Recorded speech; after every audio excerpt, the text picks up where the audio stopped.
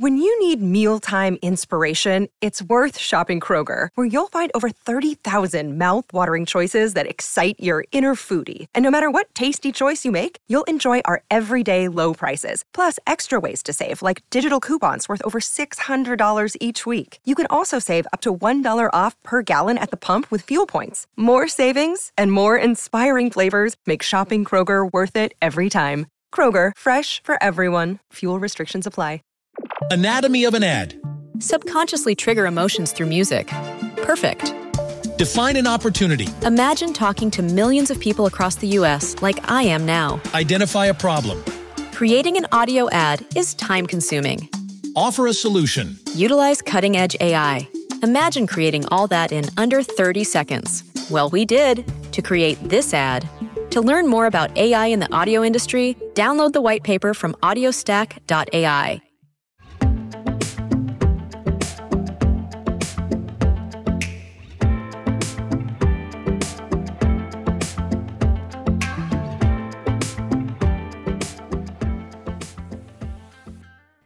Welcome, everyone, to Spark My Muse. I am your host, Lisa Colon DeLay, and you are listening to Soul School, Lesson 254, Holiday Thought Distortions.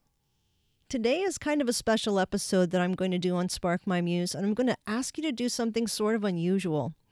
I'm going to ask you to encounter this episode with pen and paper. Take some notes. For people who support me financially, at the show notes, the chart for all of this will be available. If you don't have access to that, taking notes will be extra important. Sometimes during the holidays, we're with more friends or family, and we can start to feel hijacked emotionally. We can feel triggered. We can feel dysregulated in our bodies, or just a little anxious and upset. And I actually have something that will be sort of like cheat codes.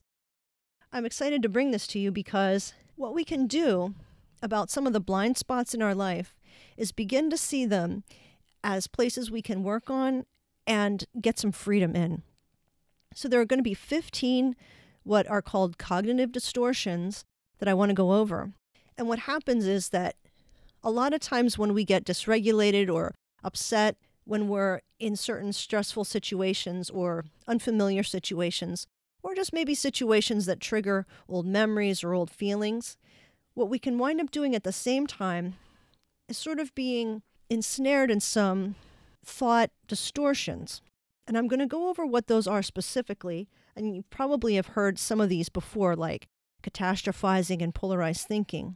But what I'm also asking you to do is to kind of take a personal inventory when some of this comes up for you, maybe in the month of December or for the next few weeks. And what that means is, suppose you're at a holiday party at your aunt's house and there's a lot of family members there. And there's this one particular uncle that makes you feel annoyed or uneasy.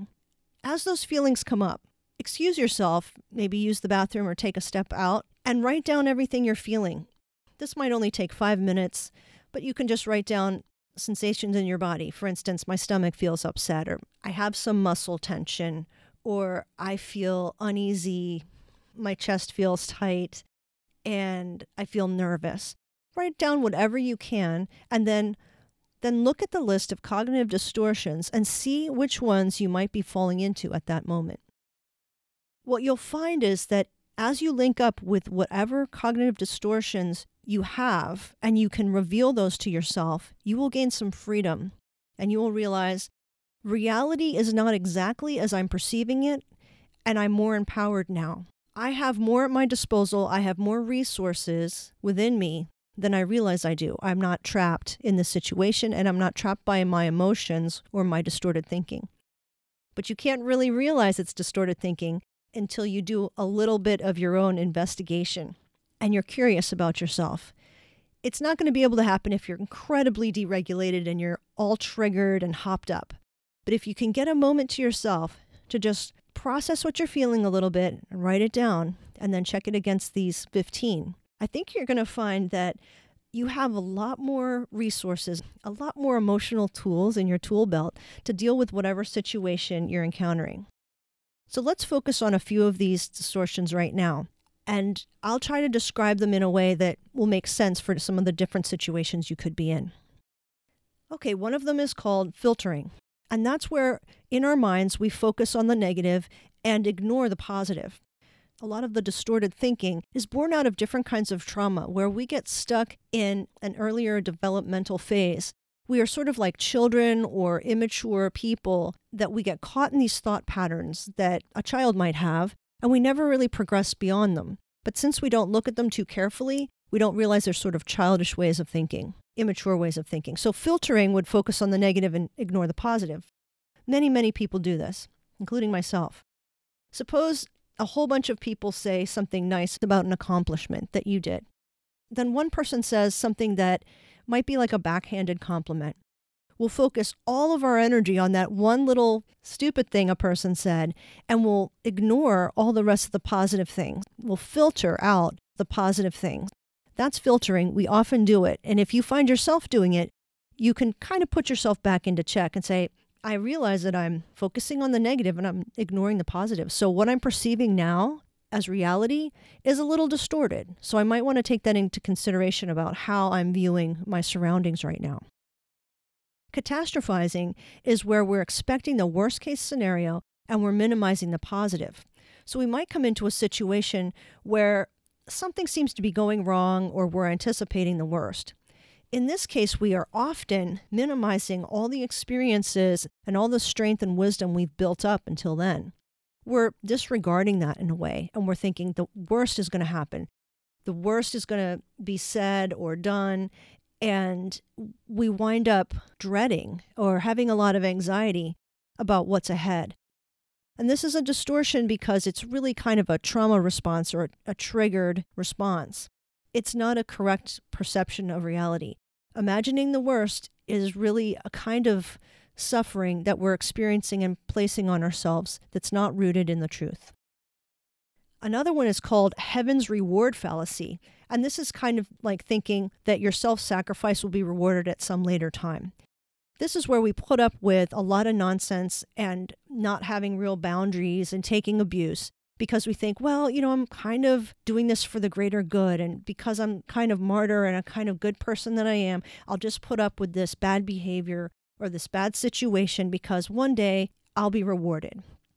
And the problem with this fallacy is that it doesn't give people the boundaries they need so that you get the kind of security and safety you need. You should be also modeling this for the younger people around you or your own children. And whatever you think of as your self-sacrifice is a kind of distortion as well because people aren't thinking of you as self-sacrificing. They're probably just thinking in selfish ways, or they're not really understanding that distortion that you're holding in your mind. Polarized thinking is another very common one. It's kind of an all or nothing complex. It's an all or nothing scenario. There's usually complexity and nuance in every situation. And if you think in very binary ways, it's a childish way of thinking. I'm thinking it's either going to go terrible, it's going to go wonderful. A person is really awful or a person is really wonderful. If you have a lot of binary thinking like that and polarized thinking like that, it doesn't reflect the reality and the nuances of life, the complications that come with regular life. If you see yourself tending towards this all or nothing thinking, realize that there's a thought distortion playing a part in your life. Not only will it distort your thinking, it'll block you from a lot of joy, a lot of connections that you could have in your life, and make your life small. Always being right is another distortion. So this includes thinking of being wrong as unacceptable. And being right supersedes everything, including other people's feelings. Oftentimes, being right is not as important as being kind. You might be right, and in your process of being right, you alienate people who feel differently about something. So you wind up losing everything. You might have the claim to say that you're right about something, but in the end, you're really miserable to be around. Seeing being right or getting your way as the kind of pinnacle of living is an immature way of being in the world, and it makes you difficult to be around. So if you feel that you always must be right or you always must tell people what the right thing is to do and the right way of doing it, be assured that you're probably a difficult person to be around, and people might want to really limit their contact with you. You will have a distortion of reality. Control fallacies is another one. Who's responsible? Who's to blame? This involves assuming only others are to blame, or maybe only yourself is to blame. And this is kind of a lopsided way of looking at things. Usually problems or circumstances, again, they're nuanced. We don't always know who's to blame, but if we feel like usually other people are mostly to blame for things that happen bad to you or happen bad in circumstances, or a certain political party, a certain class of people, the manager or the boss, they are to blame. That is a cognitive distortion because it can't possibly be related completely to the truth. The same goes if you assume you are to blame. You're the reason why everything is going wrong. It doesn't have anything to do with anybody else. Now, this distortion will creep in a little at a time. Most of us don't think we have these distortions until we examine them carefully and think, was I putting all the blame on this group or this person or the situation, but never taking any responsibility myself and not seeing the part I played? Or the reverse, was I putting all this on myself and feeling really awful about this and not realizing that other people could have played a part in how the situation went? We have to realize when we go back and look at our discomfort and our problems and situations that there is nuance to them. And when we realize there is nuance, we don't hold so tightly and we don't suffer so much as we struggle through life. We know that life can be a struggle. That comes with it. And as we mature and grow, we realize we can withstand it by not seeing things so binary and black and white, and that we always have to be right, and that others are always to blame, or that we are always to blame. Moving on to the seventh one, the fallacy of fairness. And this is an interesting one, how it can kind of creep in. It'll creep in when we feel jealous, envious of other people. We feel like we haven't gotten our fair shake. Why does somebody else have something and we don't? Life's just not fair, and we should have gotten a bigger chunk of the pie. This fallacy assumes that life is fair. Now, we all really probably know that life isn't fair, especially in our short lifetime. Maybe throughout the entire human epoch, maybe it all evens out. But we should never assume and expect that life is going to be fair. We just know by looking around, it's not. It won't be for other people, and it won't be for us. It's childish to assume that life is fair. So when we see somebody who has something that we don't have, or has achieved something, or seems to have some sort of happiness that we don't, sometimes we will suffer needlessly. We will have distorted thinking because we think, hey, why don't I have that? I should have the same thing they do. And it's needless suffering through this thought distortion.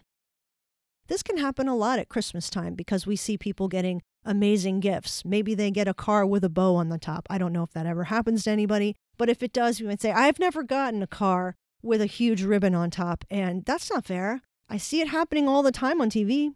When we are noticing in our bodies and in our thoughts that stuff isn't fair, I feel upset, anxious, kind of angry, resentful, maybe we're falling for this fallacy.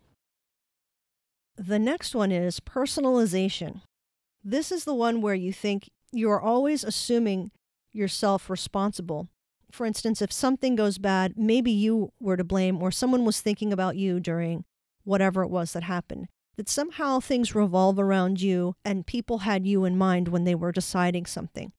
A lot of times we can, by distorted thoughts, we can think that we are the center of people's decisions or how events or situations went, or that we are somehow responsible for how things worked out. Rarely is it the case that we hold that much sway and control and have that much power and influence. And so when we wind up personalizing how things have gone, if we feel like that has happened, we can look back and we can see that it's not possible for us to be responsible for all kinds of things that people have decided, choices people have made, or how situations have worked out. Personalization happens with children. There's a story of a little boy who was learning to be potty trained. And as he was on the potty, an earthquake happened, and his mom ran into the bathroom to see if he was okay because some things had fallen off of the shelves, like toothpaste and toothbrushes. And he said, "Oh, mommy, what did I do?" He thought he had caused the earthquake, because when you're a child, you think that you have this kind of great power to influence the environment around you. Occasionally, because of trauma, some of these omnipotent characteristics stay with us a little bit and distort our thinking. But most of the time, we have not that much influence in these greater things at all. Overgeneralization is a really good one that can cheat us out of all kinds of experiences and joys. Overgeneralization assumes a rule from one experience. Say that you had a conversation with someone and it went really poorly, and now you think, well, every time I talk about this topic to someone, it's going to go really badly. But in reality, that could have just been a person having a bad day. That could have just been a situation where it didn't go well.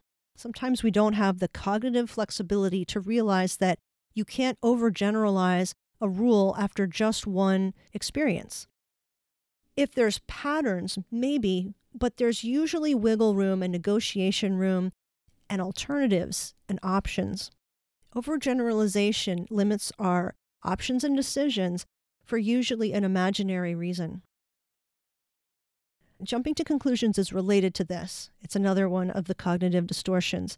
It makes assumptions based on little evidence. Say you bring some food to a party, and the first person you see doesn't look at you and smile when you walk in. And then the second person doesn't look at you as you're bringing in your food, and you're smiling the whole time. And you think to yourself, well, this is a very snotty group. And you might jump to conclusions about the people at the party.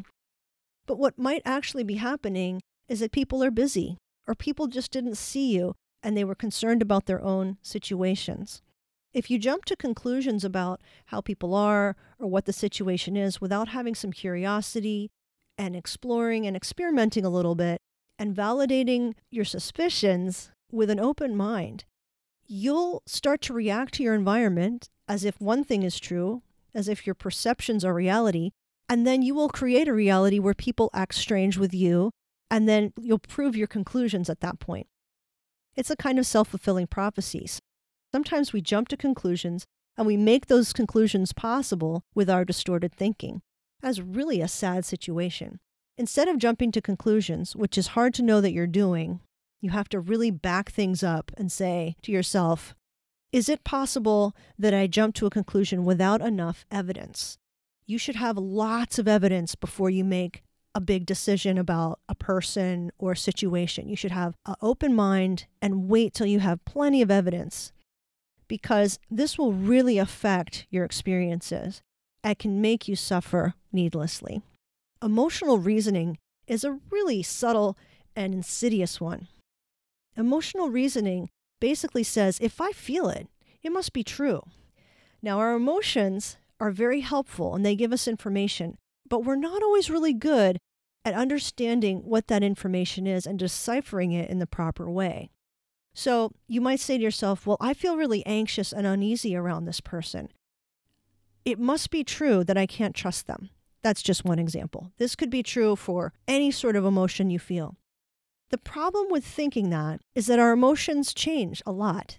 The one thing we can know about our emotions is that they change. Realize that sometimes you will misinterpret your emotions. Just because you feel it doesn't mean you're perceiving your environment correctly. It doesn't mean that you're not having distorted thoughts. Especially if you're a person that gets easily triggered and dysregulated, you're going to be on high alert. So your emotions are going to be wildly erratic at times. That will mean that you are misperceiving. Your thoughts are distorted. What you're going to need is some support and some backup, a little extra help. You'll need to feel safe in your own body, and maybe you'll need to have someone who has your back before you decide that everything you feel is exactly how things are. Blaming. Blaming's another one, and it assumes that everybody else is at fault. Now, this will happen when we feel kind of defensive and backed against the wall. And suppose that you forgot to bring something or do something. And someone says, hey, you forgot that. And you go, oh, it's this person's fault. It's this person's fault. I would have done that, but you asked so much of me. As soon as we resort to blaming, we're in a massive defense mechanism. This reveals distorted thoughts because we're not claiming any kind of responsibility for something that someone has pointed out. Did you forget the thing? Yeah, maybe you did. So that's okay. You could say, oh, yeah, you're right. Blaming assumes that you don't have any responsibility for your actions. It's childish. It's possible that other people are somewhat responsible, but it's not necessary that you point the finger and blame. Own what you've done wrong or the mistake you've made and get on with it. The fallacy of change. This is a tough one. If you're in a situation where you're struggling, you're suffering, and you want things to be different with yourself and with others, the fallacy of change expects others to change. You only can change yourself. That's the only control you have. And even that is very hard, especially when you have blind spots. Even when your blind spots are revealed, change is difficult without continually progressing and moving forward toward those changes, really taking action. So to expect others to change is really a misperception, a distortion. We can't expect that. Only they have that control, and we don't have control over them doing that. If we live with this expectation of others to change, we will be misperceiving reality. Global labeling. This is an extreme generalization. And this can sneak in all different kinds of ways. You make up your mind about something, you decide things about certain people, or maybe it's political parties, maybe it's people who like certain kinds of food, or people who like certain kinds of movies. It can really go into many, many different areas. But if you find yourself labeling, especially in extreme generalizations, that indicates that you have some very distorted thoughts. Labeling is a gross exaggeration that indicates there's a lot of misperception happening. It's a misunderstanding of nuance, it's a misunderstanding of reality, and it's a misunderstanding of how people are. People are complicated and complex. They are not able to be labeled in any kind of general way. And when we do that, we kind of take their humanity away. But at the same time, we take our own humanity away because we're not that different from any other human being. What we do to them, we essentially are willing to do to ourselves and are doing to ourselves. The global labeling is a terrible idea. It really hurts relationships. It creates walls, and it makes us live out lies. There's a lot of problems that can be created by labeling, and we will live a very specific kind of impoverished life when we do that. The final one is shoulds. Now, this is an interesting one because it holds tight personal rules of behavior and then judges others and ourselves when we break these rules.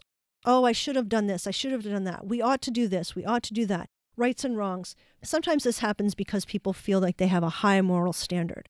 This kind of distortion is very amorphous, and the rules become very hypocritical. It's a very ungracious way to live. So when we're judging ourselves and we're judging others, when these rules are broken of shoulds, we become miserable people and miserable to be around. When we hold tight to these kinds of rules of behavior, we also become punitive people. Rather than holding tight to these personal shoulds, we have to live as best we can, expect the best out of others, but be gracious and graceful to them when people make mistakes or fall short, and be the same to ourselves. Do the best you can. When you make a mistake, own up to the responsibility and try again. This is a more mature way of being. An immature person will try to get their act together and try to behave themselves. And when they fail, they'll be very hard on themselves. And when they do well, they'll be very self-congratulatory and self-righteous. They'll talk badly about people who don't measure up. This is a really immature way of being in the world because nobody can meet your standards, and not even you. These kind of people are a plague to be around. They tend to be unhappy, complainers, and there is not a lot of joy there. So this kind of distorted thinking of shoulds and holding tight to certain kinds of rules of behavior is kind of a rule book mentality. Instead of having a rule book mentality, we can have values we hold dear and aspire and move toward those values in our daily life, in all the areas of our life, and have some kindness when we fail to ourselves and others. Those are 15, which is hard to keep track of. But if we find ourselves struggling, we might want to see if any of those cognitive distortions are playing a part in making us miserable. Chances are highly likely that we're falling into a few of them. So here's some ideas on how to untwist your thinking. Identify the particular distortion. Look at the list and see which ones you might be falling into. Maybe there is a more realistic and positive alternative that is closer to reality. You can also examine the evidence. Does everybody feel exactly the way you feel? Is this a consensus? Or maybe are you seeing things a little bit askew? Is there any kind of double standard? Are you harder on yourself than other people? Are you harder on other people than yourself and giving yourself a pass? That's an indication of distortion. Remember that life isn't black and white, on or off, this or that. It is shades of gray and nuance. If you begin to think things are polarized, that is a childish way of thinking. Normal life, regular life with other people is full of complexity. Stay away from defining terms and labeling, like someone is inferior, someone is a loser, someone is stupid, or those things for yourself. Those are very unhelpful things, and they're not just names and labels, they're kind of decisions and judgments we have in our minds. Those things cement in twisted thinking. We can also give reattribution. We can take the things we've labeled badly and make them more nuanced, see them with more subtlety. This was an intensive Soul School, and I thank you for paying attention to it.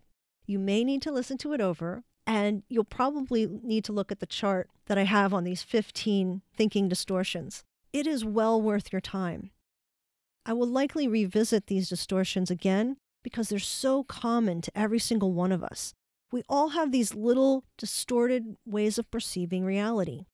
Usually it's based on wounds or experiences we've had, and without really exploring them, without really taking an inventory and investigating them, we continue to live lives that are unnecessarily miserable in certain ways. We continue to alienate people. We continue to miss out on wonderful experiences because we've sectioned ourselves off with our imprisoned thinking. I hope this gives you some insights and maybe some courage to think differently and consider some ways that you've been interacting with other people. I'm really curious about your thoughts for this particular episode, so I hope you might contact me and tell me what you've been thinking about related to this. And I will be back again next week. I wish you the best holidays from this Advent time until Epiphany, or any of the other holidays that you might celebrate during this time. I wish you blessing and peace.